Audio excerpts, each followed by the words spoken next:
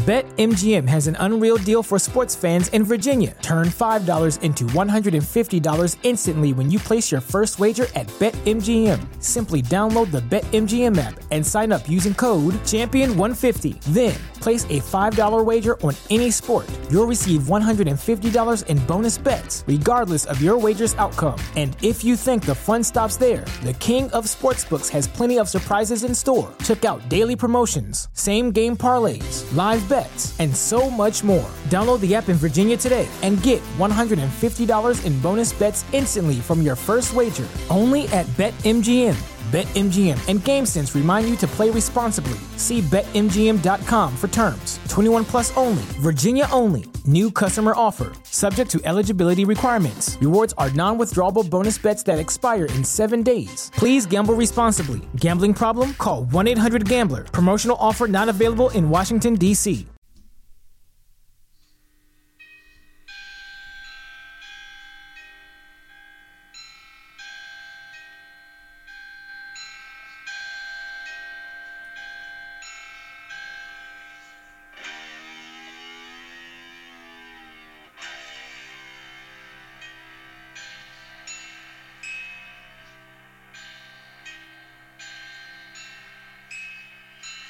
Welcome to Death Do Us Part podcast, hosted by my wife, Jamie. Hello. And myself, Mark. What up, y'all? Hey. Hey, we got some new mic stands. We do. You're very excited about them. I am, because now I can, lean back and I don't have to, crouch and... Not like you did anyways. Stick my mouth in the mic. I feel like you like doing that. Yeah, but it got annoying. I couldn't lean back. I'm more comfortable, lean back. It's very weird, though, because we're right across from each other. And now I have to look at you. And we're, a foot and a half apart? Yeah. And normally we're, complete other sides of the table? Yeah.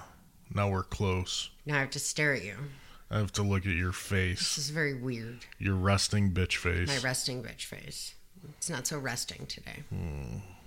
Whatever. We got coffee. Thank you for that. We did get coffee. We also picked up the motherfucking t-shirts, guys. Yes, we did. So we have the Death Do Us Part t-shirts. I'm going to put them up later today. Cool. I'll just tell you now, they'll be on the Patreon page. You don't have to be a Patreon to get one. They're going to be on our website. And then you can just email the DDUP podcast with your order and your address, and we will send it out to you.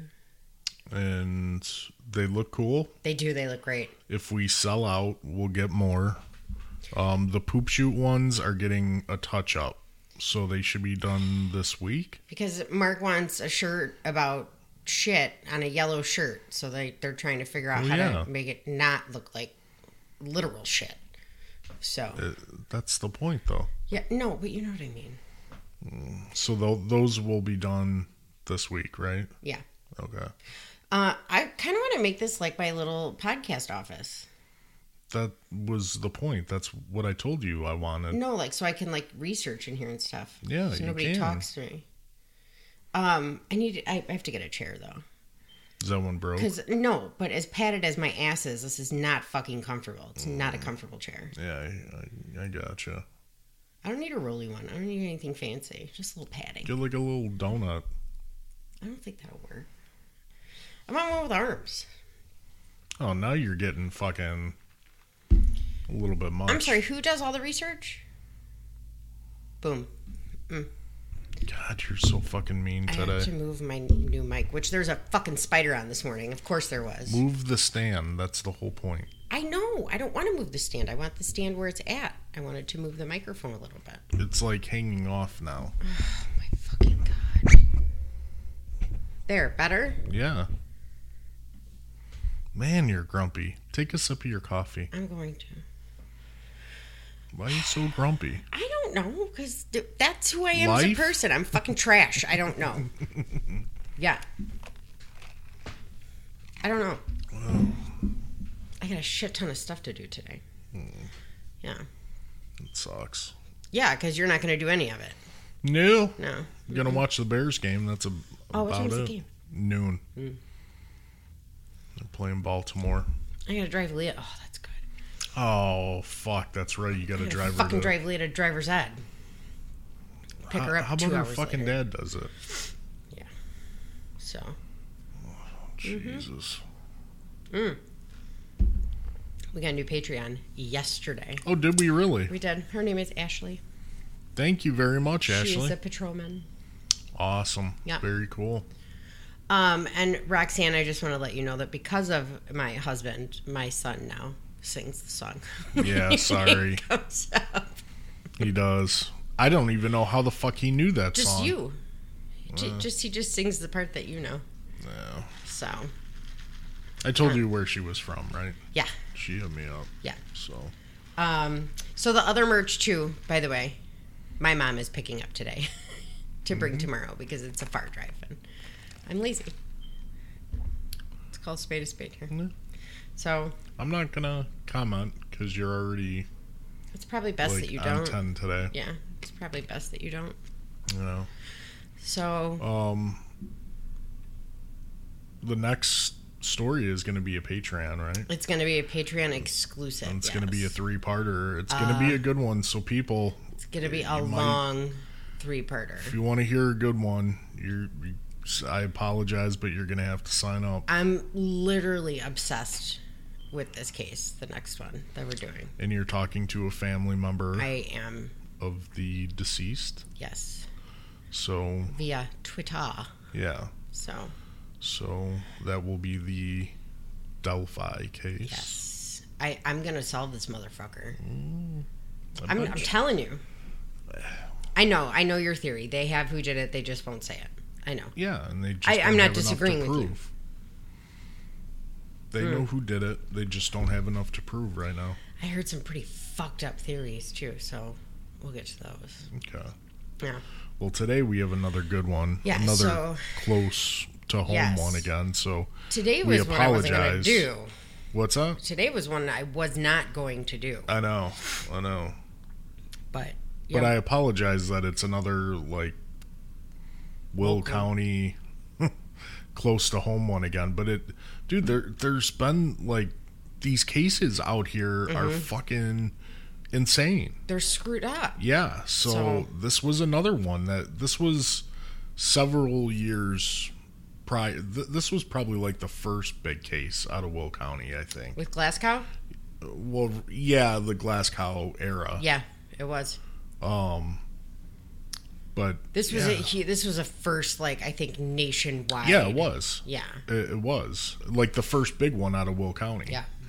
So, but yeah, we apologize. Like the last few have been Local. local, you know. Us Well, Illinois is fucked up. We can't help it. Yeah, right. This one, though, But it's good. this one I said I wasn't going to do. And why? Because of where they got the DNA evidence from. Okay. It made me literally sick to my stomach, and I couldn't. So, but a good friend of mine asked me if I would do this one because Okay. she, her and her family are actually friends with the father. Oh, okay. So, All right. yep. So today we are going to be doing Riley Fox. Riley Fox. Yes. I know a little bit about it. I remember the news. I remember like reading some of the news articles and watching some stuff on YouTube about it, but I'm not like super into it. I don't know I know what happened to Dad, but that's about it. But I mean, it's a good case though. It's horrific in the sense that it was a crime of opportunity. Yeah. And that's all that it was. Yeah. So I'm like cold now. I was just hot. Now I'm cold. You're drinking a cold brew. Oh, it's so good. It's Irish cream. You should have got more whipped cream on mine though. That's the only It's thing. not whipped cream. It's cold foam, babe. Well, cold foam or whatever, you're slacking. Perhaps this is why I'm grumpy this morning. Oh my god. Yeah. I'll just drink my coffee. Yeah, just drink your coffee. With no cold fucking Oh my foam. god, do you want the cold foam off of mine? It's Irish cream cold foam. Look. Oh, It's not sweet. actually. Here, do you want to taste it? Yeah, could I? I want to lick it. Like it. Oh, babe, that's It's fucking phenomenal. not in your beard. You want to lick that out? No. Come here, baby. Yeah, I saw this. These were because these are seasonal. Oh, that's They don't have them year phenomenal. round. So when we ordered Starbs the other day, Yeah, I called Kate and I was like, "Dude, it's back." They didn't advertise it. that's good as fuck. She's like, "I'm playing out the pumpkin until they stop, and then I'll switch." Nope, Irish cream all the way. Yeah.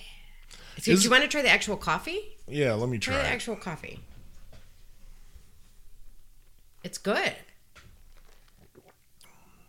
It tastes like Bailey's, to be honest with you. Yeah, which I'm allergic to, so it's good that I can't. Yeah. Yeah, I might get that next time. Mm-hmm. Do they make a decaf one? Yeah, that kind of tastes like. Yeah, I think they can make anything decaf because they're just using shots of espresso. right. So Yeah, that's Yeah. pretty good. The Yeah. foam is pretty fucking good. that's where it's at. Yeah, Mm-hmm. I like mine though. Simple. Yeah. Yours is good though. Yours is a classic. Yeah, it It's is. the caramel macchiato. Caramel macchiato. Starbucks, please sponsor us. Yeah, right? Fuck. Like, for real. Isn't this great with the new mic stands? Like, this is so it much is. easier. It is. I told you, I've been telling you for a couple weeks now, but tell me this is... This is better. Yeah, this is 'cause way better than... This shit's not propped up on nope. Yeah, I mean, it was so low, and I kept having to bend forward, and... Well, the wheelchair doesn't help. No, but So- like, now I could sit comfortably. I was and going to say, are you fucking pay comfortable attention. at least? Yeah. Okay. Are you going to pay attention and be off of your phone now that you have to look right at me? I know. The thing is, there's no TV, and I can't see the TV now. So now you have to fucking listen. Now I have to fucking look at you and listen. Guys, he's such a fucking douche because, like, I'll start my story and I'll be literally 4 seconds in and he gets on his fucking phone. What? Are you done? Jesus Christ.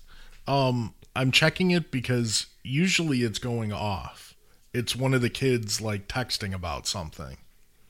I'm not just, like, on Facebook fucking checking statuses and shit. You are. Which, by the way, can you text Leah? You fucking... What an asshole. Yeah, tell her, because I think we told her to be home at 11. Yeah, I think so. We're recording in the morning, guys. Yeah. Well, this isn't really morning and I for feel us. so much better doing it. This is like... At night, it's killing me. We were going to do it last night. I set everything up last night. I lit a candle in here for ambiance. Yeah, I like it, Mama. And then at like 8:30, Mark was like, no. I do this felt tomorrow. I had a rough night. You know again. what, though? I wasn't really up to... I could tell you weren't, Yeah. and I had a rough fucking time. My had a- anxiety Big issue with dizziness yesterday. I was dizzy all day. So, is a little bit better today. yeah, a little bit. Well, So, hopefully it'll be. Yeah. Why don't you tell the peeps? so what's I got going a on? brain thing. I had some issues going on. I thought I had MS because my mom has MS and it's hereditary and all that good stuff. So I went and had an MRI, and it turns out I have what's called inferior herniated cerebral tonsils, with a Kyrie malformation. So that means my tonsils have now dropped below the hole in my skull. Mm-hmm. Your foramen magnum. Magnum. I'm probably saying that wrong, which I shouldn't be saying that wrong because it's my job. Essentially, my tonsils have dropped below my skull and are now squishing my brainstem. So, As if we didn't have enough going on. right, because we didn't have enough fucking shit. So, it's dizziness, off balance, speech. So if I stutter, if I can't say a word, sometimes it's me just being a fucking idiot. Sometimes I literally just can't. Now you're like me. Yeah. Now we both have broken brains. Yeah, except So- yours hopefully will be fixed. I will be having brain surgery at some point. So we go to the neurosurgeon Yep, on and- the 6th. Yeah. Now, I'm not freaking out. Mark's freaking out a little bit. Yeah. My cousin just had the same exact fucking surgery. What are the odds? It's very slim. It's a very not common thing. And it turns out my cousin, that's what she That's not had. even blood related. Right. Not even close to being blood related. Right. Because everybody's adopted, and, you know. Right. So it's nice, though. I shouldn't say it's nice. That sounds terrible. But it's good because, like, I can ask her anything. Because some of the symptoms are very odd. Yeah. Like excessive sneezing. Yeah, and I've noticed that. Yeah. I forget how to swallow. Like, I kind of just sit here and hope I don't choke because I forget how to swallow. I'll teach you on this. So stuff like that. But, so, yeah, now we both have broken brains. But the good thing is it's not MS. No, it's a better which is, yes. diagnosis than MS. Yes. You know, this is fixable. Yeah. So even though it's technically a brain surgery, it is fixable. It is fixable. And the recovery is pretty good. Yeah, it's going to be a little long, so I'm going to make sure that we record a couple beforehand. Yeah. But so You said before the recovery wasn't that bad. It's not that bad, in the sense that I'll be home. I won't be in like the hospital, but no, just for like the first 2 weeks, we'll record a couple ones. But they so I'm in this group. What's that noise? That I don't know. We got to be careful hitting the table because something is like jiggling. They call this group on Facebook. They call each other zipper heads. I don't understand why they have to go through your head. Why wouldn't they go through your mouth? I don't know. Because they have to get to your brain stem itself. So what they do is they go in and they decompress the tonsils. Yeah. So they like kind of pop them essentially. But then they chip off pieces of your skull behind your ears and they shave down C1. So they have to go through the back because they're fucking around with your skull back there. So yeah, they call them zipper heads. And can they take the crabbiness out? Maybe. I mean, if I'm not fucking dizzy and running into walls every day, I might not be such a fucking raging twat face. It's crazy. We have so much fucking shit going on. And like now, you know, next thing up for me is my fucking knee. Yeah. And then we go from there. Oh my god. But I thought it was MS. I didn't say anything for months. I mean, I've had symptoms for months and didn't say a word because I was like, it's MS. What the fuck are they going to do? Nothing. No. So, yeah. I mean, we're probably eventually going to have to worry about MS because it runs in your family. Yeah. So. Yeah. But at least for now. I mean, fucking throw it on there. Whatever. At this point, why not? Fucking everything else has fucking happened. So. Jesus Christ, but we need a fucking break after this. Look, we can play footsie. Ooh. Oh. My fucking... You like my compression socks? I do. I'm like an old fucking man. My Auntie Ro is still in the hospital. Yeah. She is doing great, though. You're fighting hard, Ro. She's having surgery this week. Mm-hmm. So... Pretty much open heart surgery, right? Kind of. They're fixing an aortic valve. Yeah, well, it's a big deal. My uncle just had cancer cut out of his cheek. Mm-hmm. So, we're done. Yeah. We've had enough. Mm-hmm. I'm fucking over it. Yep, about done. I'm over it. Yeah, if something good could happen, that would be fabulous. Maybe if God could just, for once... Stop being like, fuck you guys, right. Here's this shit. I hate you guys. Yeah. You know. And then my mom, she's so sweet because, you know, we find out what it was. I'm upset. And she's like, and, you know, she's not a religious person. Yeah. But she's like, they always say, God doesn't give you more than you can handle. Yeah. I am not fucking Superman. Can we stop?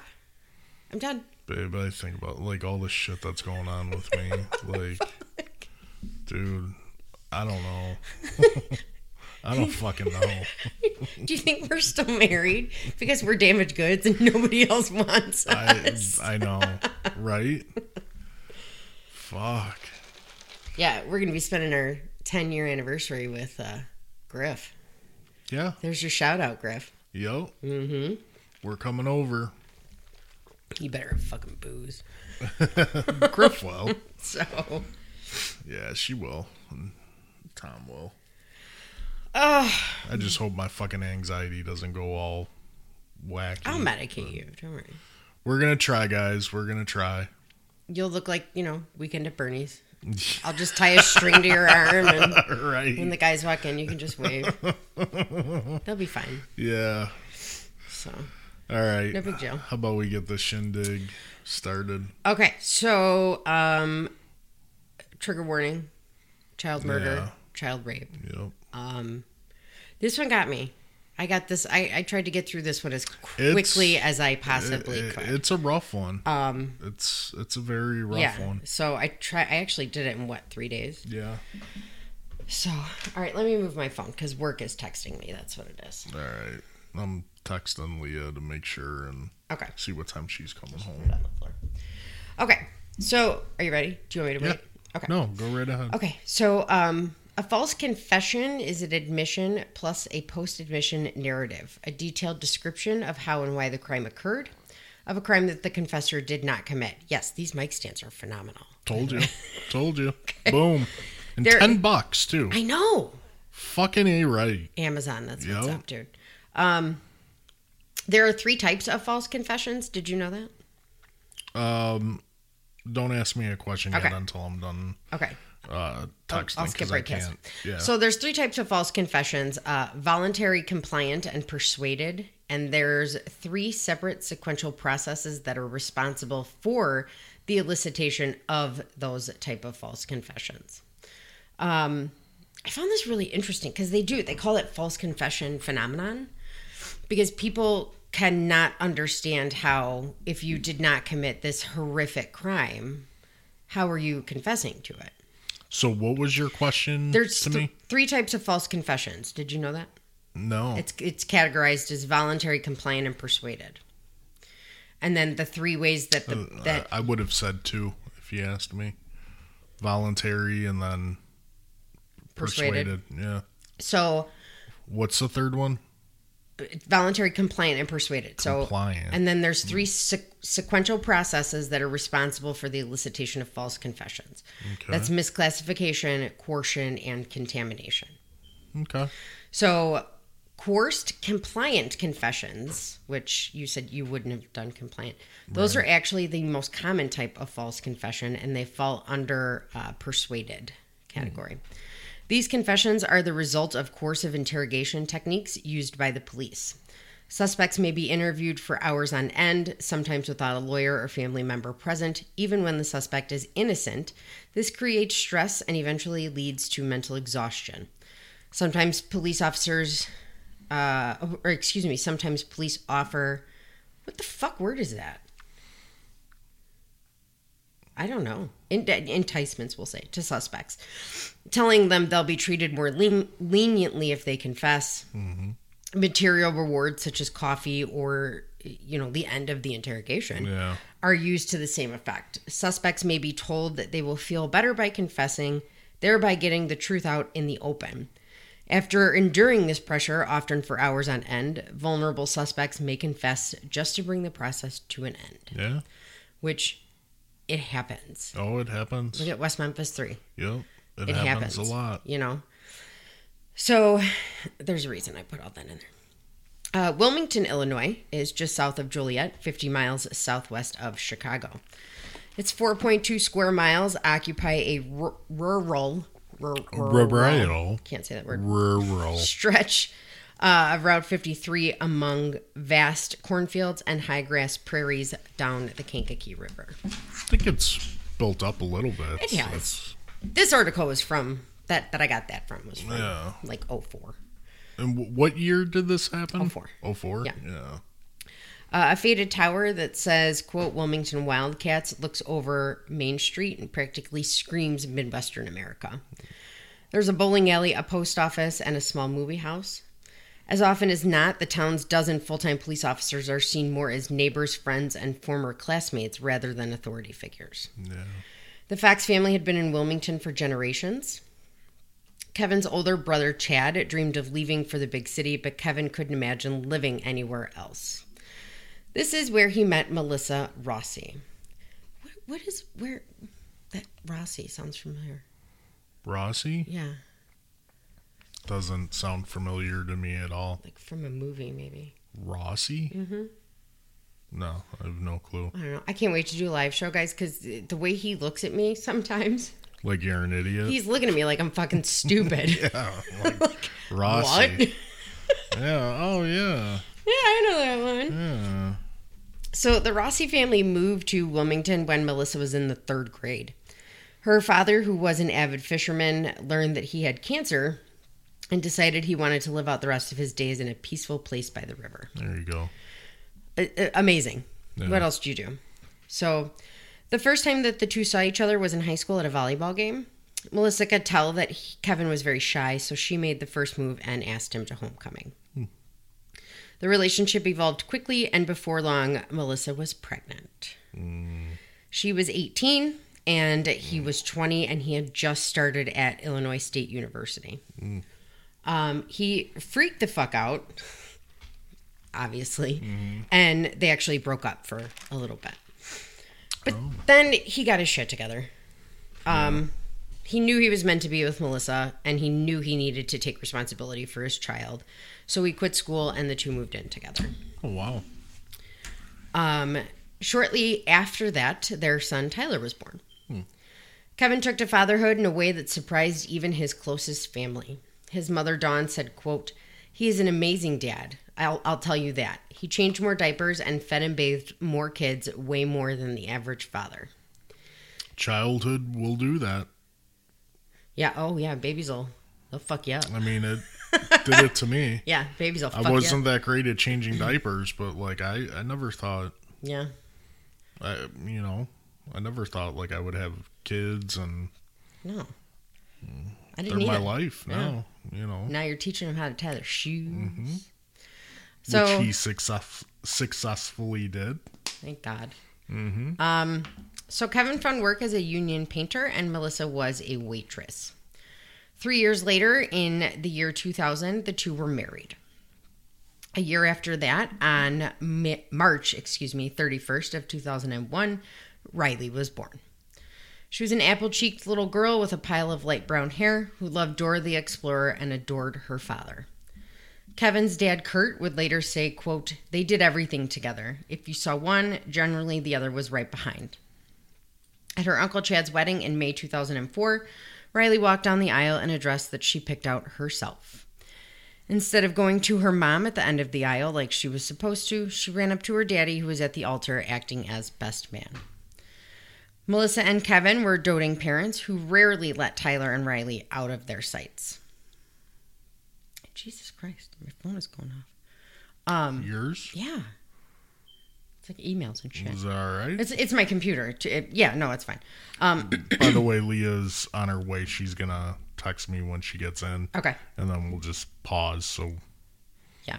we don't hear the huge... Her? Yeah, and the dog. So... Okay, so Tell people at work to fuck off. I can't. Don't say that on this. People listen. Well, it's your day off.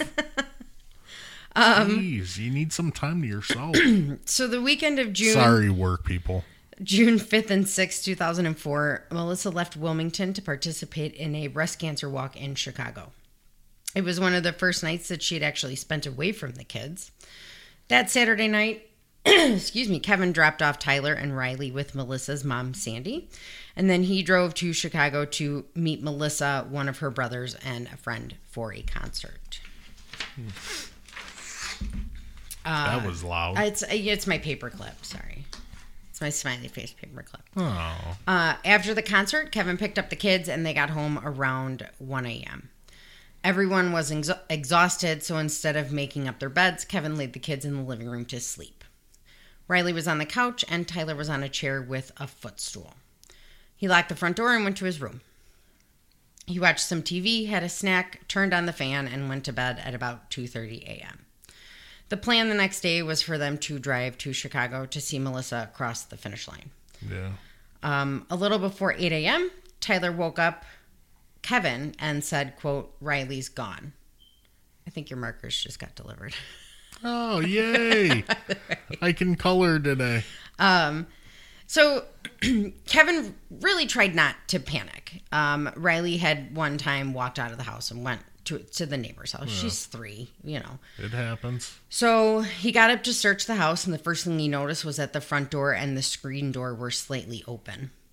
He immediately ran next door to the neighbors and Riley's best friend's house, but there was no sign of her. Not wanting to raise alarm prematurely, he called the non-emergency line to the Wilmington police. Do police stations, do they still have non-emergency lines? Yeah, and it usually goes to a clerk. Yeah. Or just a dispatcher. Yeah. But, like, there's a separate line that's for non-emergency. So, despite the fact the Wilmington police told him he was right not to panic, saying, quote, in a lot of cases, a child wanders off and they can't find them at first. Yep. Kevin's decision to call the non-emergency line would be heavily questioned later on. However, word spread quickly, and within an hour, practically the entire town had shown up to search for Riley, who was wearing a white t-shirt with a pink flamingo on it and pink capri pants. Melissa, at this point, she doesn't know yet. So she's in the city. Yeah. So she called Kevin to arrange their meeting at the finish line. And she recalls, him calling. She said, quote, he was crying. He said, I can't find Riley. And I said, what are you talking about? Within minutes, her and her friend are flying down fucking 55, trying to get home. The closer she got to Wilmington, the more of a chill she got. Quote, for some reason, I had this terrible feeling that I was never going to see her again. As Melissa was coming home, hundreds of people from the town were searching through brush and wooded areas. Local stores were supplying food and drinks, and now it hit the news somehow. Really? Yeah, like quickly, within like 2 hours. Damn. Which, I mean, not to be a dick, but like, was it a slow news day? Yeah. I mean, I'm not trying to be in a small town too. Yeah, I'm not trying to be a douche, but like, I mean, the amount of like shootings that we have by work that don't make the news. Yeah. I was shocked when I found out within 2 hours, 2 or 3 hours of her being missing, the news weird. trucks were out there. That's odd around here. So I don't know if somebody called them and were like, "Hey, come out here." I don't know, but I thought it was weird that they were that soon. So by the afternoon, more than 500 people were searching the area on foot, horseback, bikes, and ATVs. Where's the first place you should search? Under beds. Yeah, your house. Yeah, under beds and in closets. Yep, exactly. It's a fireman thing too. Yeah. Because kids go where they think they're safe, and when they're in trouble or something like that, and they go into their bed or in the closet. Yep.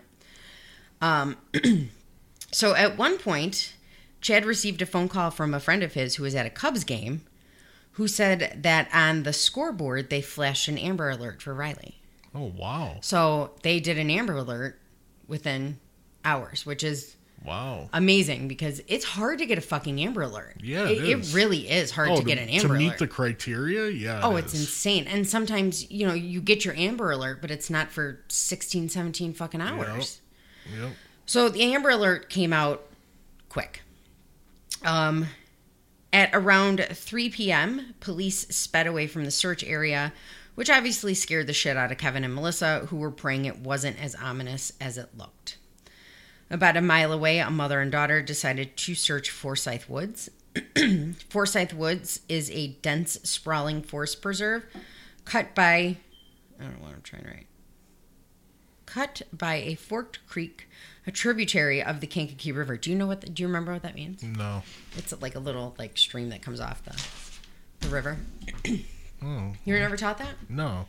Well, I schools were like, we don't care about fucking rivers. No, I probably was, but I don't know. It was like third grade. Oh. Yeah. So, a woman and her daughter were out searching the woods, and the woman had just gotten to the edge of the creek when she saw what she thought was a plastic bag. Within minutes, a Wilmington crime scene investigator arrived.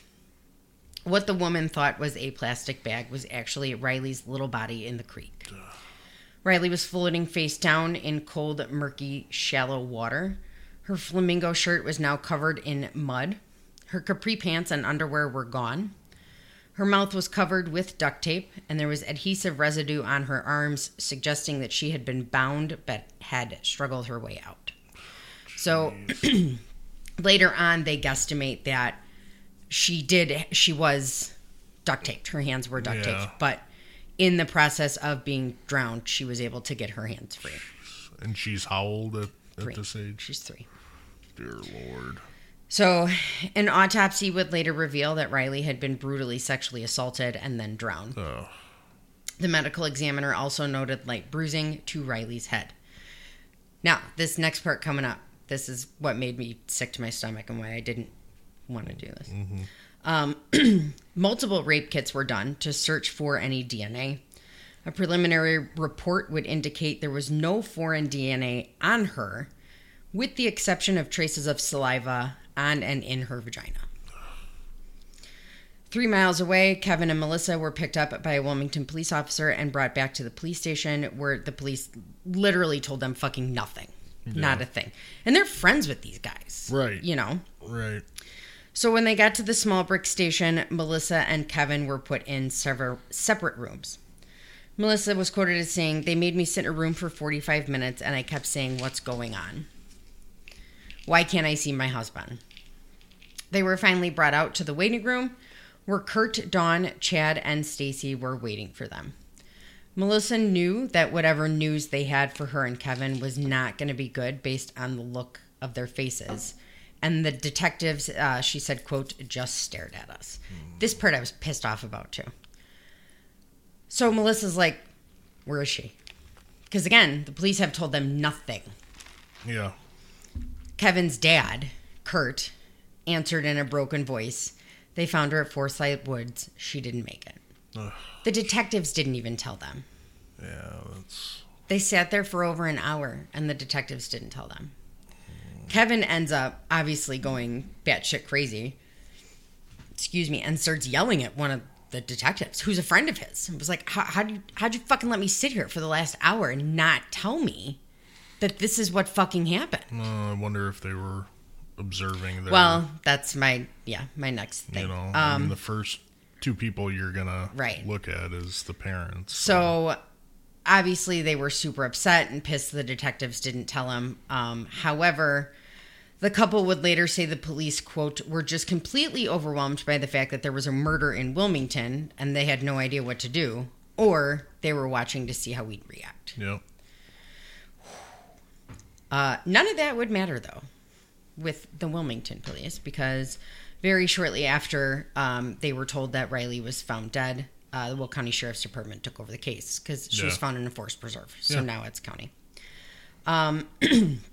5 days after the horrific murder, Riley's viewing was held at St. Rose Catholic Church in Wilmington. It was the largest church in the town. Riley was laid to rest in a polished white casket with stainless steel handles, wearing the princess dress she picked out to wear at her uncle's wedding. More than 6,000 people attended the wake. That's 1,000 more people than the entire town of Wilmington. Oh, wow. Hundreds more attended the funeral the next day. Many were wearing pink ties and ribbons along with butterfly pins. There was a slideshow collage, because you know how they do those. Yeah. I got goosebumps. Set to the songs of My Girl and Angel with Sarah McLachlan. Fucking Sarah McLachlan, man. Yep. That'll do it. Reverend Mark Strotham, who was actually from their church, came in and did the services. He quoted Mark 10:14, quote, "Let the little children come to me, for it is to such as these the kingdom of God belongs." Among the mourners were 2 Will County detectives with cameras trained on the crowd, obviously looking to see. In the weeks following the murder, Melissa, Kevin, and Tyler moved into Kevin's parents' house. They couldn't go back in the house. I don't fucking blame them. I don't blame them either. I wouldn't either. So the investigators, they said, were supportive, even friendly at this point. Yeah. Including, or especially, Scott Swearigan. I think that's how you say his last name. He was at the house a lot. He would have coffee with them. He would play catch with Tyler. Like, he was building a rapport with them. Right. Obviously. That's how we see it. Yeah.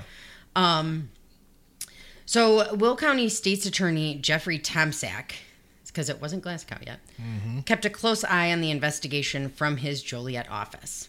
If any charges were to be filed, it would be by him.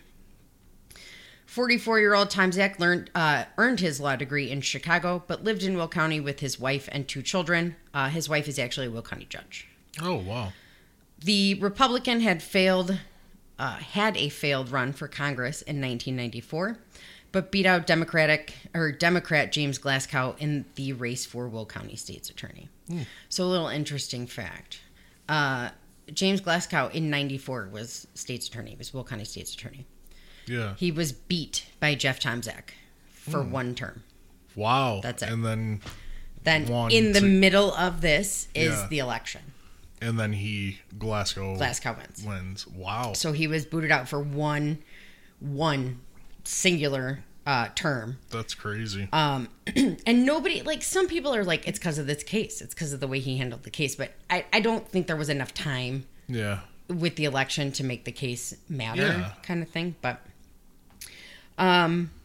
so everything about the two men seemed to be at odds. They were clashing about almost everything from elections to court cases to ethical conduct. Even their appearances. Glasgow, I want to punch in the face because of his hair. It bothers me. So Tomczak was bulky.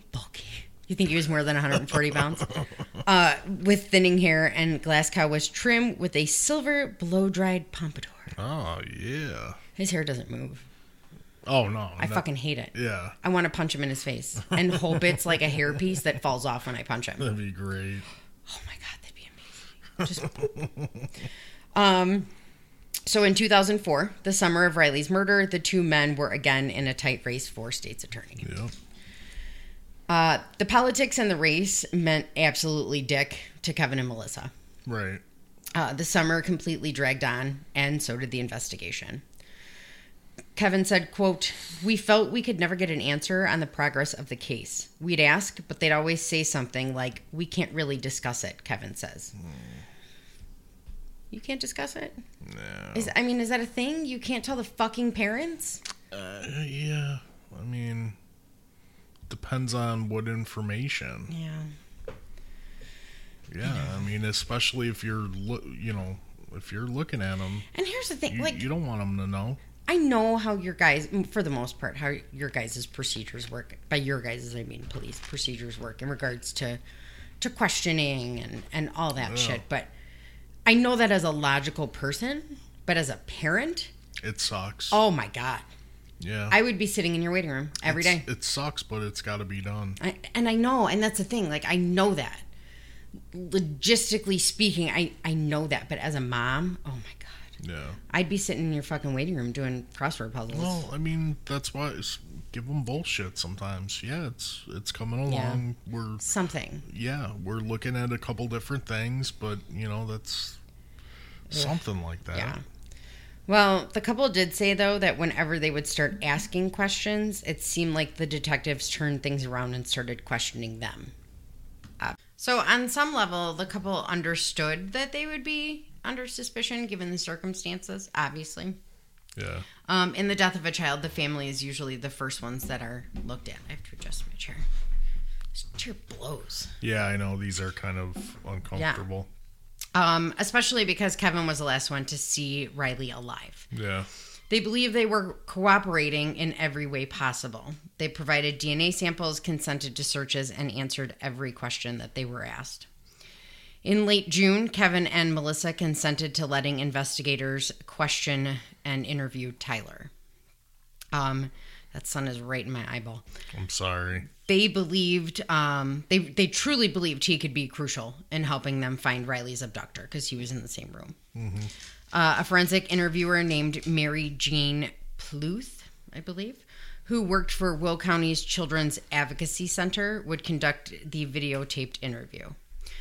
Her manner seemed to be that of a strict school teacher.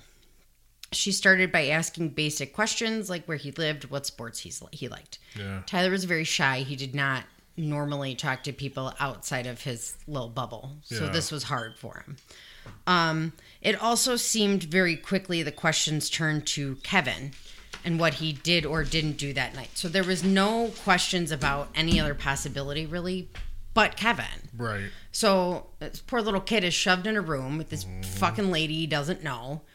And they're asking him, well, what did your dad do to your sister? Yeah. The kid's 6. He's fucking 6. Yeah. You know? But it's tough, too. I mean... Yeah. But... He's the last one, so... Well, and how conclusive of interviews are you gonna... I mean, how conclusive are the answers gonna be with a 6-year-old? Right. So... Yeah. You could totally tell I started falling asleep. Sorry. I don't mean to laugh. It's terrible. So she repeatedly was asking the same questions in rapid succession. Yeah. Did he leave the house? Tyler started shaking his head no several times. What did he do when he left? He just fucking told you he didn't leave the house. So then she says... It's so hard when they're so young like that. What did he do when he left? Did he take Riley somewhere? Tyler repeatedly shook his head no. And she says again, where did he take Riley? You can tell me. He never said he left the house. Right. So... God, a 6-year-old's attention span is not like that. No. You can't... On top of the fact, the child, he was sleeping. He never woke up through this entire ordeal. So how are you expecting him to give you actual answers when he never woke up through the whole thing? Right. So, at this point, he starts weeping. His shoulders and his chest are shaking, and he pulls his sweatshirt over his head, and he asks for mommy and daddy. Perth didn't give a shit, and she kept hammering him with questions. After an hour more of this... An hour more? An hour more. With a 6-year-old? With a 6-year-old. Dude, my forensic interviews with kids that age, 10 minutes. Easily. 15 minutes. Easily. Not even. My attention span doesn't last an hour. Dude, what is this lady's title? She's a forensic interviewer. Out of Will County? Yeah, the Will County Advocacy Group. Well, wow. If she's listening, I hope you do better now. I hope you learned from this. Yeah. Because first of all, a shit job. You put fucking words in his mouth. Yeah. You let him speak. Right. You asked him if dad left, and he tells you no. And then your next question to him is, well, what did you do? Where did he go when he left? I just fucking told you he didn't leave. Dude, what the fuck? So, after an entire hour more, Tyler finally curls himself into the fetal position, his face blotchy with tears, and he can't catch his breath. Jesus Christ. She throws tissues at the boy, who shakes his head no one last time. Okay, at this point, now if you're listening, I hope you're fired. Yeah. Fuck you. Terrible. Yeah. The kid's traumatized enough. He's traumatized. And this is what you do to him. Yep. So, by the end of the interview, Tyler had answered no. Are you ready for this? Yeah. Approximately 178 times. That's, wow. What the fuck? Mm-hmm. That's all I could say to that. On the matters related to the case, he had answered in error 13 times. So he had given 13 inconsistent answers. He could not give the same answer twice. Right. The lead detective, Edward Hayes, was watching through a two-way mirror. Now, Edward Hayes is a twat face. We will learn this. Later that afternoon, Detective Michael Guilfoyle, I think, took Tyler back home in an attempt to interview him unrecorded. Oh, dude. What are you doing? I get this is, a high priority case. It's a child involved, but what are you doing? Yeah. What the fuck are you doing? He's 6. Yeah. He's a baby. He's a fucking child. He's a baby who already dealt with all of this and was taken to the interview without his parents. And that's all he wants is his parents. Right. So... God, shame on these people. Supposedly, the questions from him, this Michael Guilfoyle, they became much more specific and descriptive, going as far as saying that his father took Riley somewhere. So they were coaching him, essentially. Of course. When asked again, he said he wasn't sure. And then he said Tyler claimed Kevin stood in the kitchen using the clothes dryer. Okay. A water usage report from that night shows that the washing machine was never run. Really? So maybe he was just standing at the dryer.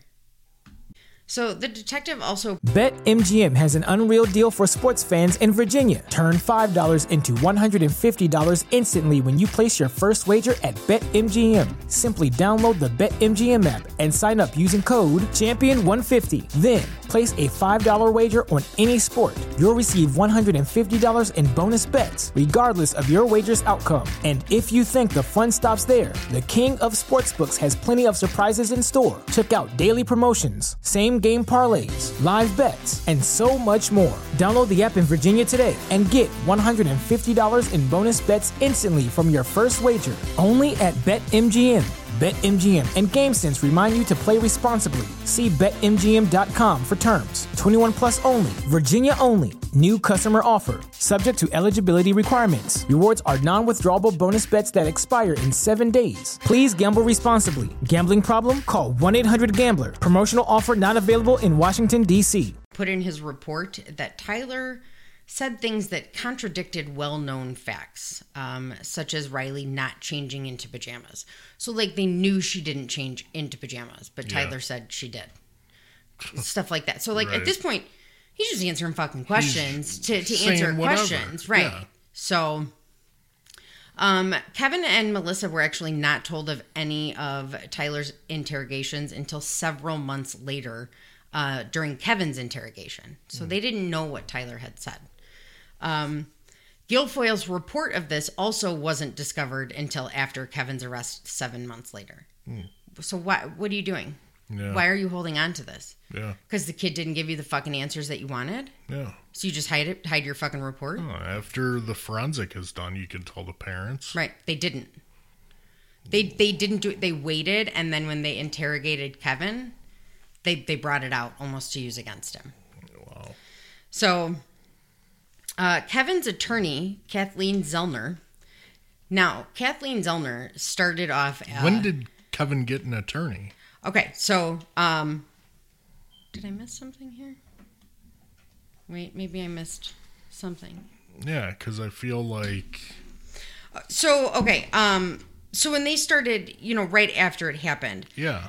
His brother Chad worked in Naperville. Okay. And he worked across the hall from... an attorney's office. Oh, and okay. This attorney was Kathleen Zellner, who maybe I did miss it. Maybe I just didn't put it in order. Yeah, I don't know. I don't know what I did with it, but she was following the case with the news and everything like that. And then she would talk to Chad, and eventually she was just like, "Listen, like, I'm gonna go represent him." Oh, so she has since become quite famous, actually. Yeah.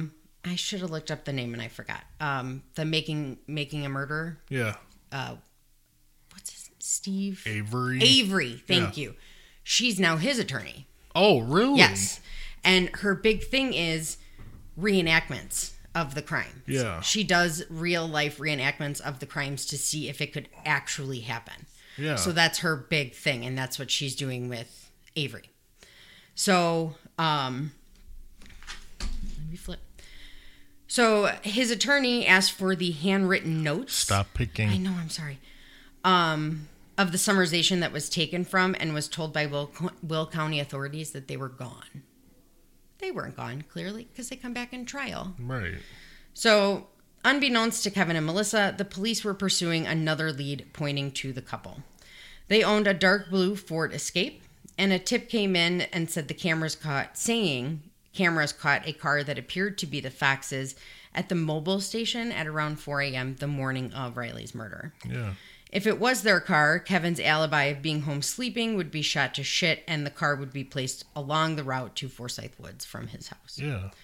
But Zellner fought it, saying the video wasn't clear enough so it would not be admissible, but it would be used in Kevin's interrogation. So they couldn't bring it into court, but they could throw it in Kevin's fucking face. Yeah, of course. People around Wilmington were getting pissed at the Foxes, actually.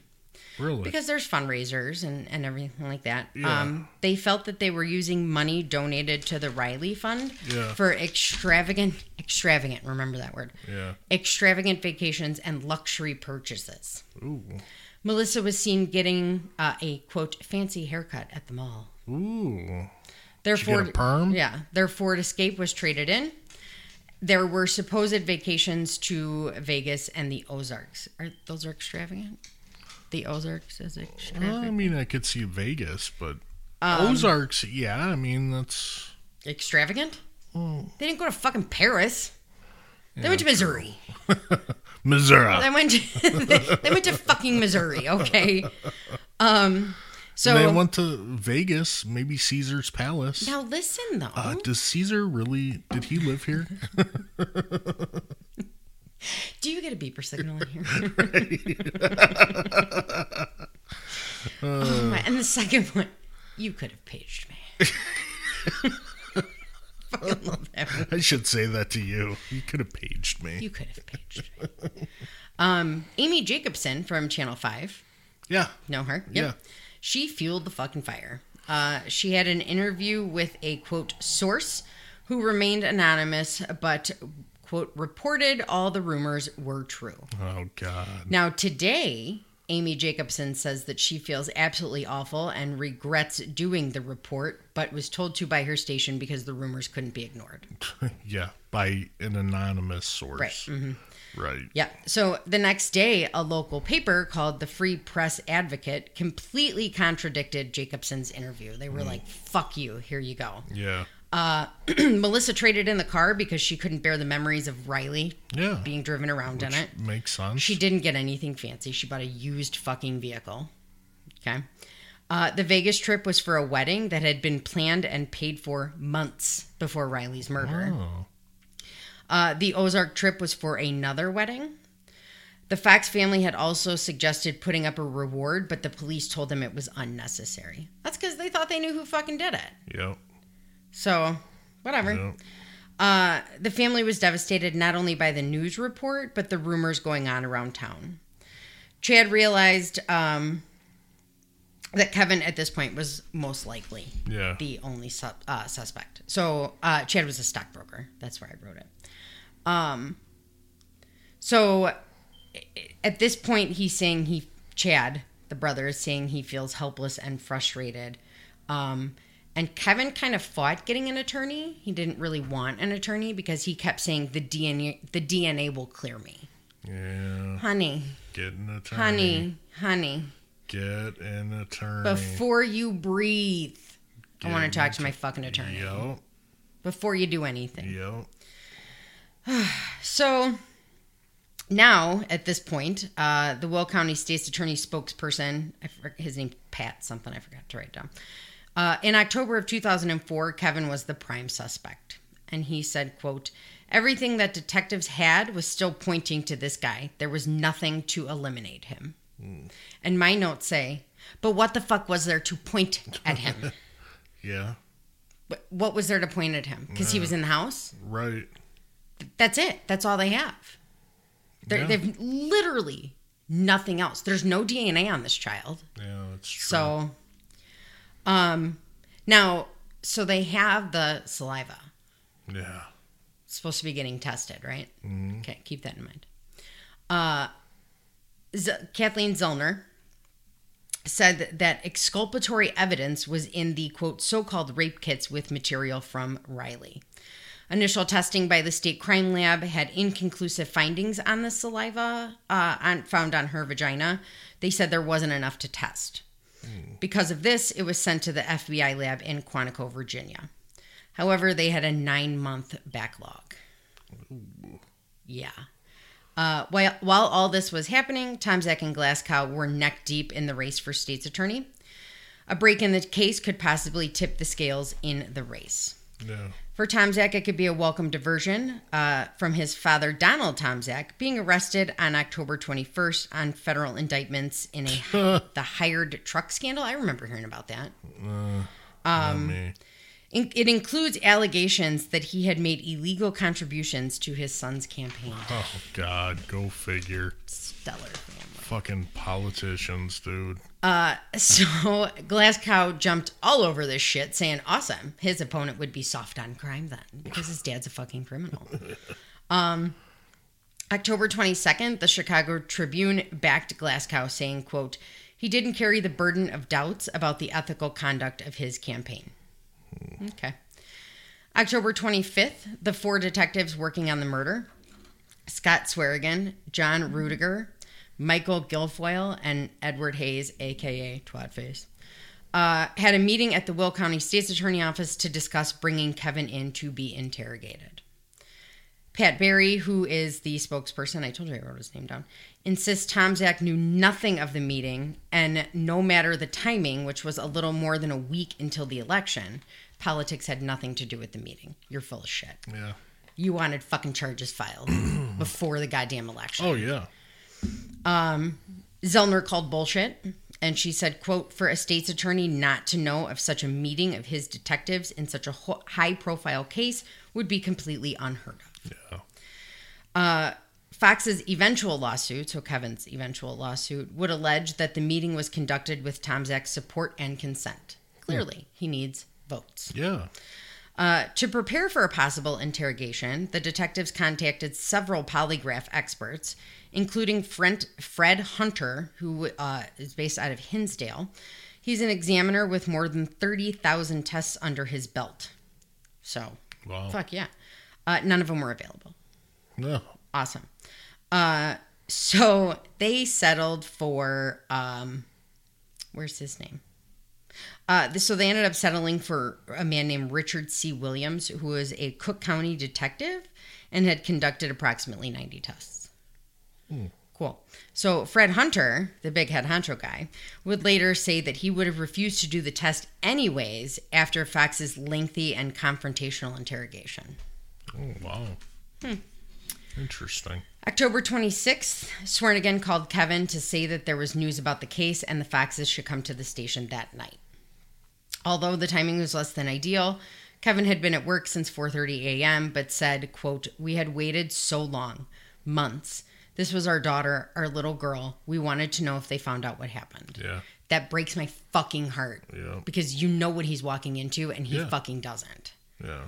So Kevin told his parents and his brother Chad, who was immediately weary, and said, quote, something didn't feel right. I told my mom that they should not answer any questions, and if it became clear that there was no new information, they should leave immediately. The couple walked in hand into the sheriff's department at approximately 7:30 p.m. Kevin says, quote, we felt like we were finally going to find out what happened. We put all of our faith in them. We thought, this is the night. They met him at the door by Swearigan, who separated the two of them because he said they just needed to ask a few questions before they told him what they came to hear. Melissa was put in a conference room, and Kevin was taken to another part of the building. Kevin was put in a small, cramped room with a low ceiling and a small two-way mirror about the size of a cereal box.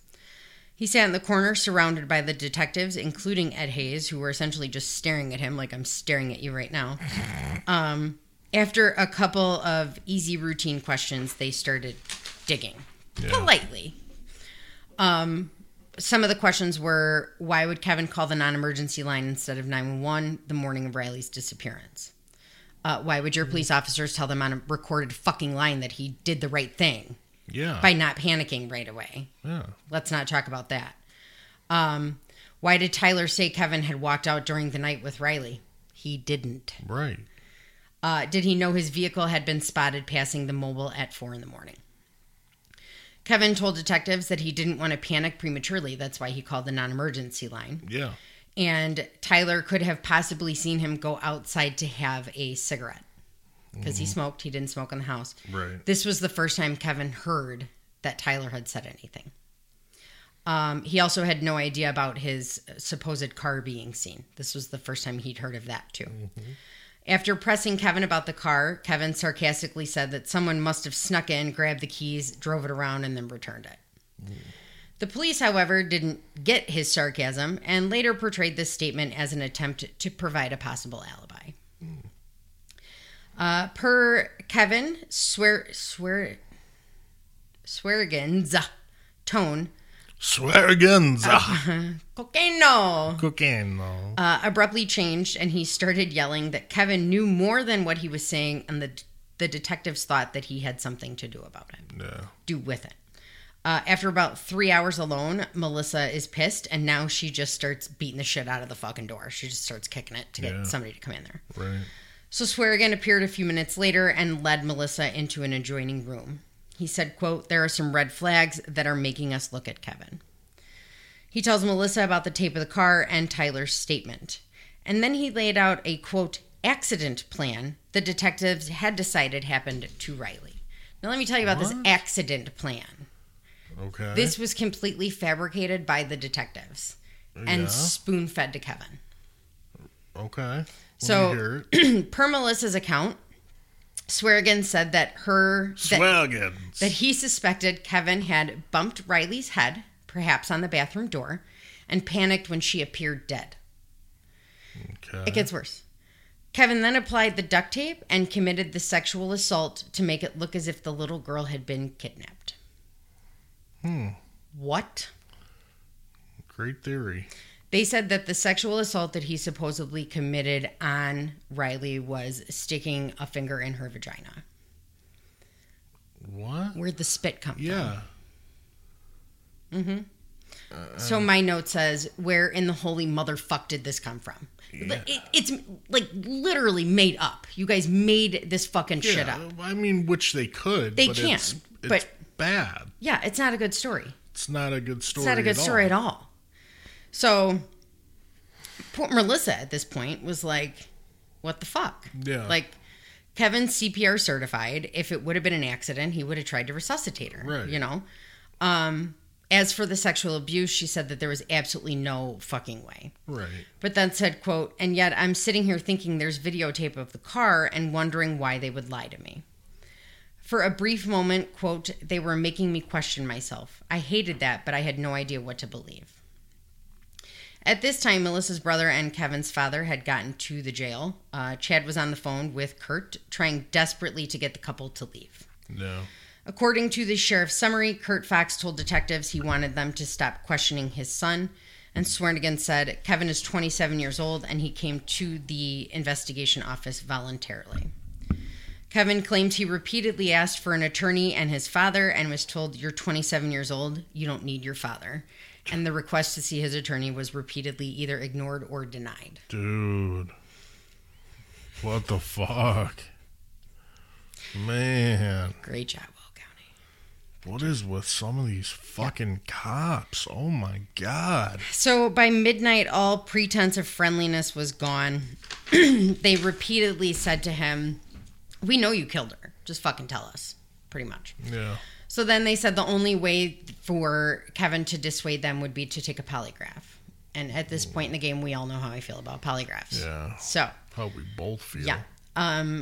October 27th at 12:20 a.m., Richard Williams arrived to administer the test. He told Kevin flat out, "If you pass, you'll be clear. If you fail, we're going to charge you with murder." No in between. Yeah, already then. Yeah, nothing. No in between. Yeah. Sorry, I'm parched.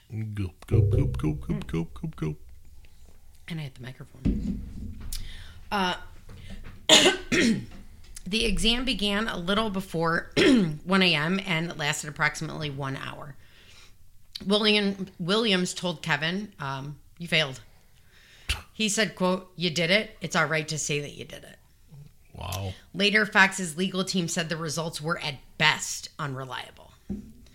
Melissa was told he failed, but she demanded to see the results. Not that she knew what she would be looking at, I don't think, but good for her. Like, show me, fuckface. So they showed her a computer screen explaining nothing that was on the screen other than saying, quote, "See all that red? That's failed." What? Mm-hmm. Where's red come in? I thought it was jumping. Yeah. jumping lights. I can't say anything. I don't know. I haven't seen, an end result of a polygraph test. So Melissa and Kevin were then put in a room together, and she knew something wasn't right. She then said, quote, "Ed Hayes got right in my face. He yelled, 'Your fucking husband killed your fucking daughter, and he doesn't love you or her.'" Wow. Melissa started Harsh. shaking and crying and told them to stop talking about her husband and her family. From that moment on, she said she never doubted Kevin. Quote, "They thought they had me convinced, and when I reached out to Kevin and said, 'I believe you,' I think they got pissed off." Through his attorney, Yeah. Ed Hayes would later deny any allegations of impropriety.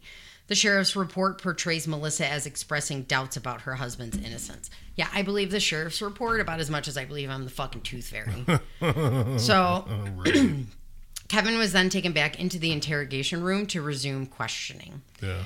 So now they're all in there again, all four of them. They're banging fucking handcuffs on the table, like just being general dicks. Right. And filling out the arrest sheet for Kevin right in front of him. Hayes at one point says, quote, "You don't have much time. If I finish this sheet, you are being charged with first-degree murder with 30 years to life." Yeah, I mean, they are being dicks doing that, but they're also trying to get him to react. Right. So, yeah. I mean, I've done stuff like that before, too. So, Yes. Yeah, to a regular person, it's a dick move. Yeah. But I get it. That's I a get police it. move. I get it. Hayes then told Kevin that he, quote, knew people at the jail and, quote, would make sure that Kevin was fucked every day unless he told them what they wanted to hear. Oh, ouch. Yeah. That one maybe crossed the line. Yeah, I don't know if you can do that. Rudiger then straddled Kevin and shoved his balls into Kevin's knees and said, quote, "Your family doesn't love you, so just say you fucking did it." What? Mm-hmm. What's with the balls and the knees? I don't know. What do your balls have to do? Why? Yeah. Why are you fucking straddling him? Right? What? Why are the balls on the knees? What? I don't understand any of that. I don't either. Like, none of it. Dude, what are you doing? Good Lord. What are you doing? So then, and this obviously we know is a police tactic, and it's a shitty one. Mm-hmm. They showed him all the pictures of Riley. Yeah. They showed him the pictures of Riley dead, her mouth still covered in duct tape, nude from the waist down moments after she had been pulled from the creek. And then Guilfoyle said, quote, "Riley is in the room with you right now. She's in pain and needs closure." I have goosebumps. Yeah. That one hurt my heart. It's heavy. Swearigan burst into the room with a message from Tomzak, who said, quote, "Hurry back. I can help this kid if he acts now. I can make a deal for him." Of course you can. Right. Mr. I'm up for election. Mm-hmm. Swearigan suggested the same accident scenario to Kevin that he had told Melissa 9 hours earlier. So they're still questioning him. Jesus. He said, quote, "It's now or never. Say it was an accident. Get your help from the state's attorney so you can go home to your family. If you pass it up, you will spend the rest of your life in prison. If you say it was an accident, it's involuntary manslaughter with a 3.5-year sentence. You'll serve half. You'll go home tonight on bond."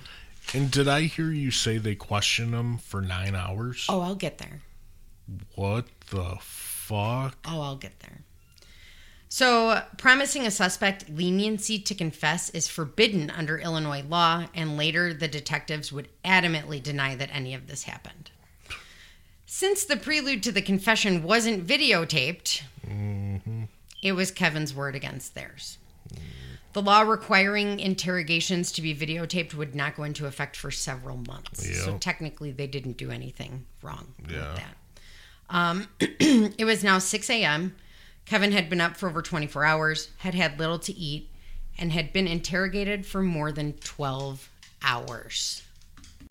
So at this point, he's exhausted. He's hungry. 12 hours. More than. Dude. More than. And are there breaks in between? Or is They this... don't really say, except the only break that they actually said they took was when they allowed him to go see Melissa. Dude, in the other room. That's too much. So the That's word way too fucking much. The word offer was echoing in his head at this point. What? Why is he whining? I don't know. So he kept thinking he knew he was innocent, obviously, but if he could get out on bond, he could straighten this whole thing out. I have to go to my computer now because some of his confession. Yeah. Okay, hang on. I had it up. I promise you I had it up. Sure. Okay. So he thought, obviously, that he would be released. So they decided now we're going to tape it. So a quick overview is at 8:32 a.m., detectives turned on the video camera and began to tape Kevin's statement. According to the sheriff's summary, this is what he said. He came home at approximately 1:30 a.m., ate a snack, watched television, including an adult video. Around 2:15, he went to the bathroom and swung the door open quickly, striking Riley and knocking her down. The girl appeared lifeless, and Kevin thought she was dead. Panicking, he scooped her up and carried her to his car, retrieving some duct tape from the back. According to the summary, Kevin thought of driving to his mother-in-law's house or perhaps taking Riley to the hospital. Instead, he decided to make her death look like an abduction. He duct taped his daughter's mouth and bound her wrists together with tape. He drove to a bridge over Forsyth Creek and then carried the girl down a muddy bank, slipping on the way down. Before putting the girl in the water, he inserted his finger inside her to make it look like she'd been sexually assaulted. He then went home, cried for a while, and went to sleep. Interesting. So, the tape of this confession has never publicly been released. Really? Ever. Can't find that shit nowhere. Really? Nope. There are videos of his interrogation. Yeah. Very short snippets. Yeah. But him actually confessing to this on video has never been released publicly. Interesting. Zellner obviously saw it as his attorney. She said they were putting words in his mouth. He was vague and halting, answering only yes or no instead of a running narrative. Right. Several questions were left unanswered. Why wouldn't he do CPR? How come they found no duct tape at his house or in his car? Why weren't his clothes muddy? If he supposedly fell, why weren't his clothes muddy? And we already know he didn't wash them because they had the water report from that night. How could a lightweight door kill a child? It was like, not like the doors we have, you know? Yeah. Why was there no evidence in the car? How could detectives ignore the fact that Kevin had not provided a single piece of evidence that only the killer would know? Like where her pants were. Yeah. He couldn't answer any of that. Kevin was interrogated for more than 14 hours. Oh, my God. With only 20 minutes of it being taped. Oh, dude.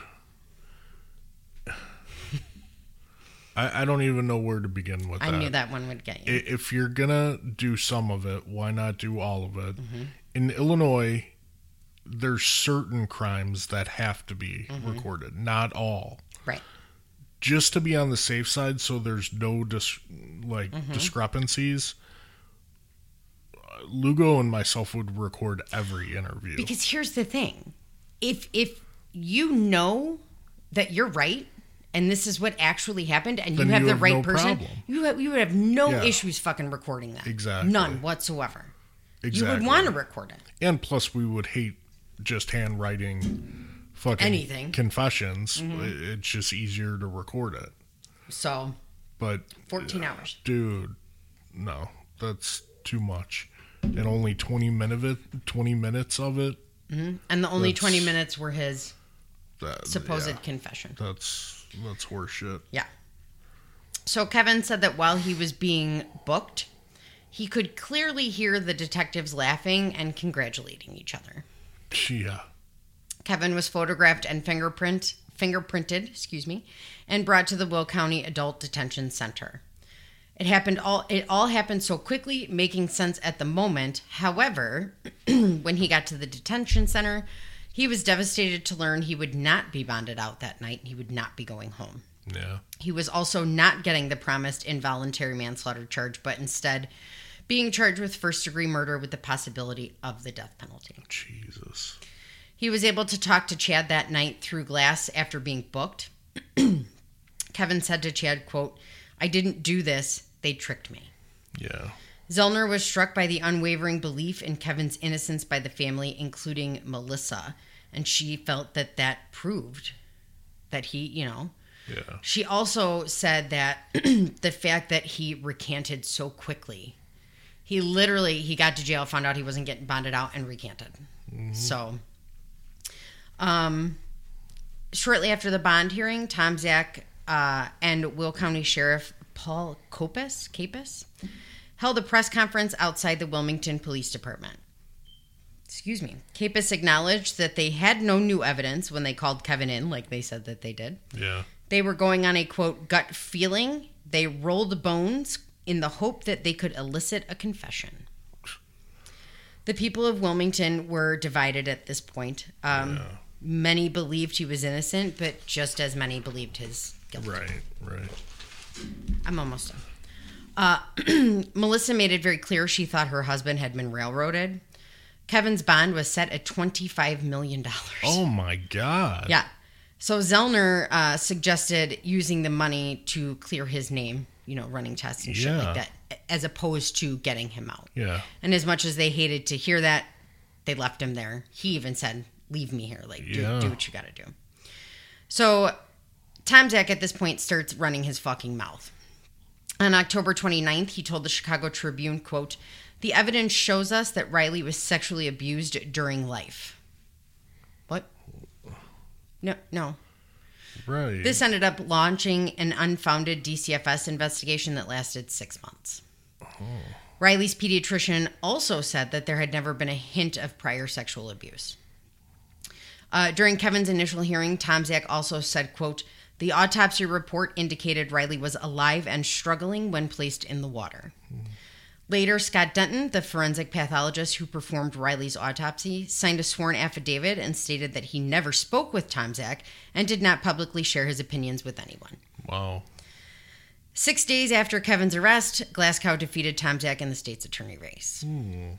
Glasgow had no intention to drop the charges, but instead promised to press ahead seeking the death penalty. Of course. With the possibility of a trial, Kathleen Zellner began doing reenactments of the, quote, so-called confession, including how he put Riley in the water to how thin the paper thin the door was. So they said that he walked down the embankment and put her down there. Yeah. There's no way that they would have found her where they did if he would have done that. She had to have been thrown off the bridge. So they did that 4 different times, and same result every time. Chad took the lead in a public relations counteroffensive stance against the media. And like they wanted to all along, the family now offered a $20,000 reward. Will County prosecutors handed over several reports to Zellner at a hearing on January 28th of 2005. While waiting for the DNA, Glasgow said as far as he knew, the little girl's rape kits had not contained sufficient genetic material to yield a usable profile. The FBI would be returning the sample within a week. What neither attorney realized, including Kathleen Zellner, was that the DNA had never been tested. A day after the election,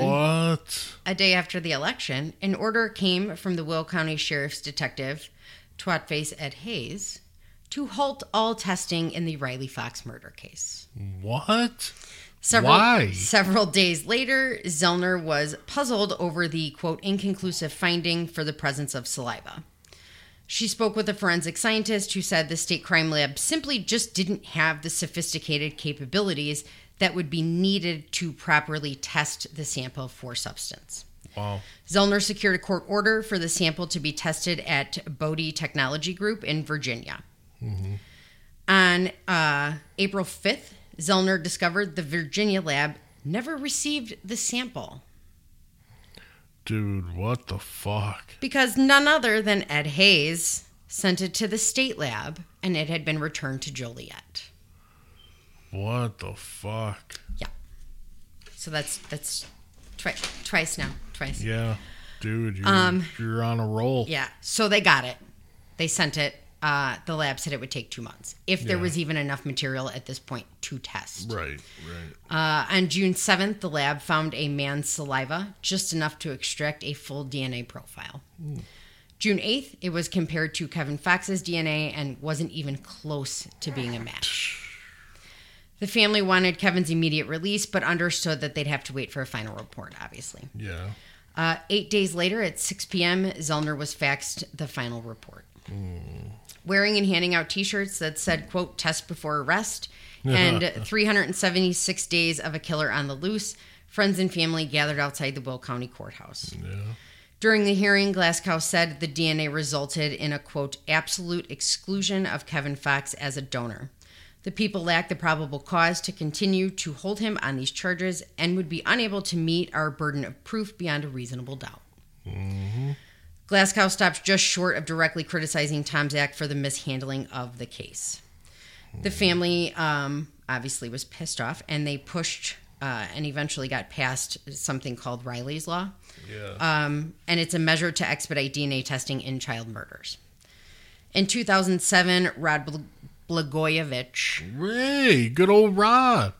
he ordered the budget to hire 8 more forensic scientists to the state lab to ensure that children's murder DNA would be tested immediately. Good. So, Wow. Kevin sued Will County and multiple others, ultimately winning a $5.5 million verdict that was reduced to $8.5 million. Wow. In 2009, the FBI stepped in, determined to find Riley's killer because they don't have anybody at this point. Yeah. During their initial investigation, this is crazy. The FBI came across a woman who claimed her ex-boyfriend behaved strangely when asked about the murder. They were walking, and there's a bench dedicated to Riley. Yeah. And she said something about Riley being murdered, and it wasn't what he said. She said how he said it bothered her. Really? And she just had a gut feeling that he did something. Get out of here. So she called the FBI. No shit. Mm-hmm. So Scott was questioned by the FBI while incarcerated on an unrelated sexual assault charge. He was serving 2 consecutive 7-year sentences for sexual assault of a 14-year-old. No shit. He denied any involvement, but immediately after called his mother, and over a recorded prison phone line, he told her he might be put away for life. Wow. A few days later, Scott Eby attempted suicide and left a note confessing to Riley's murder. His DNA was tested and was 100% matched to the DNA found in and on Riley. Also, the police found a pair of mud-covered shoes at the scene the night Riley was murdered. Do you want to know what was written in the shoes? What? Dude's last name.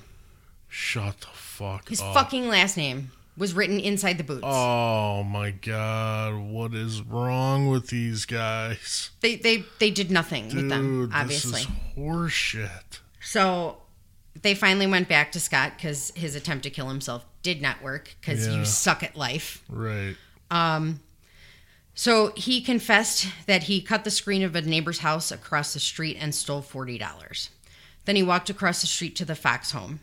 He entered through the broken back door that could not be locked. He looked for shit to steal, but found nothing of value. He saw the kids and, quote, fixated on the little girl. That makes me want to stab you in the fucking ear with an ice pick. I want to kill you and torture like you. Yeah. He left the house, backed his car into the Fox's driveway, re-entered the Fox home, covered Riley's mouth, carried her out to the car through the front door, that's why it was open, put her in the trunk, and drove to a nearby park. He sexually assaulted her in the men's bathroom and then drowned her in a nearby creek. Oh, Jesus. He was charged with 5 counts of first-degree murder and 1 count of predatory sexual assault. Yeah. He received a life sentence without the possibility of parole, and he is currently at the Pontiac Correctional Facility. Now, at the time of Riley's murder, he was on fucking parole. Go figure. And was living about a mile away from the Fox's home.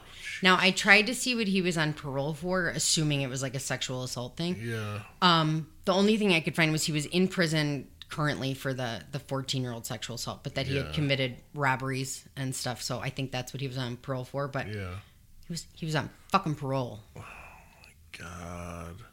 Why wasn't he in jail? Dude sells a pound of pot and gets sent to fucking prison. Right. And this guy gets out. Fucking blows my mind, dude. Blows my fucking mind. So the whole fucking time, they could have been solved right away. They had dude shoes. Yeah. Right there. Dude. When I read that, I was like, what? That is some shitty fucking police work. And I mean, there's a picture of the muddy shoe with his name. I mean, huge. It's like 2-inch high letters. Oh my god. Saying Eby. And they found him. They found him that night. So how much did Kevin get again? He walked away with $8.5 million. Good for him. Yes. And now they have actually moved to Naperville. Okay.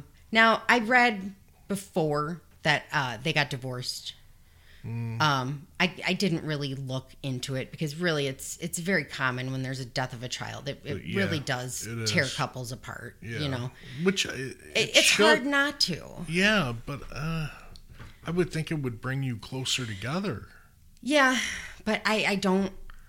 It just doesn't. I know. I mean, two couples that I know that I was close with dealt with the death of a child, and both of them were divorced within 2 or 3 years.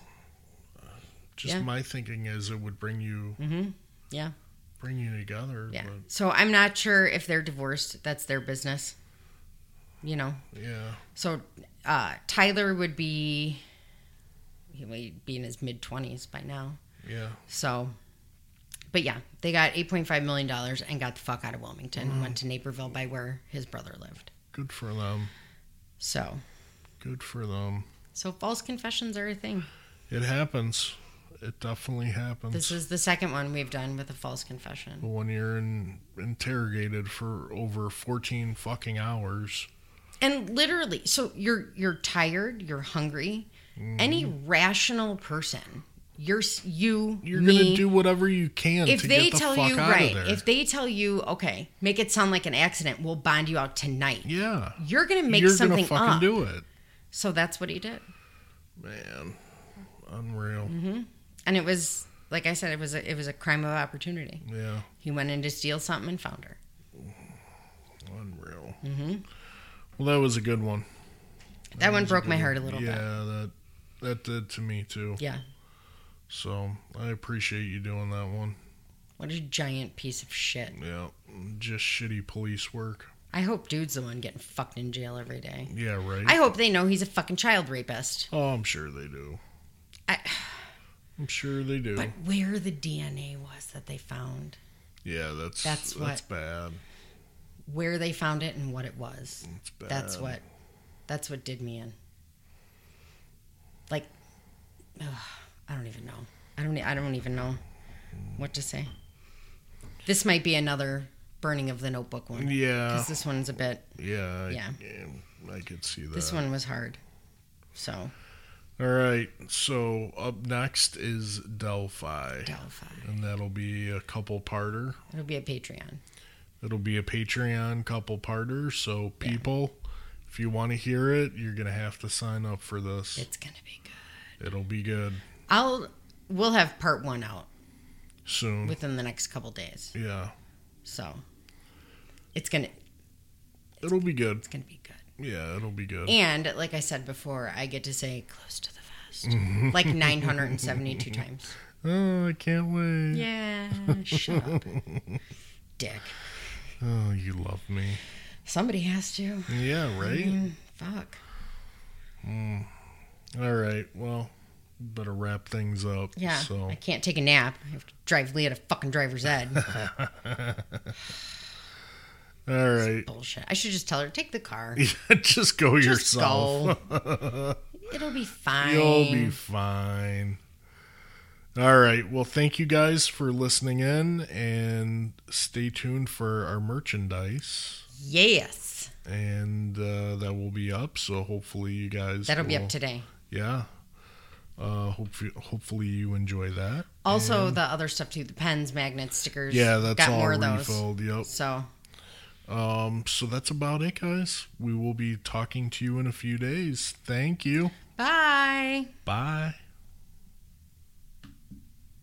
BetMGM has an unreal deal for sports fans in Virginia. Turn $5 into $150 instantly when you place your first wager at BetMGM. Simply download the BetMGM app and sign up using code Champion150. Then, place a $5 wager on any sport. You'll receive $150 in bonus bets, regardless of your wager's outcome. And if you think the fun stops there, the King of Sportsbooks has plenty of surprises in store. Check out daily promotions, same-game parlays, live bets, and so much more. Download the app in Virginia today and get $150 in bonus bets instantly from your first wager. Only at BetMGM. BetMGM and GameSense remind you to play responsibly. See BetMGM.com for terms. 21 plus only. Virginia only. New customer offer. Subject to eligibility requirements. Rewards are non-withdrawable bonus bets that expire in 7 days. Please gamble responsibly. Gambling problem? Call 1-800-GAMBLER. Promotional offer not available in Washington, D.C.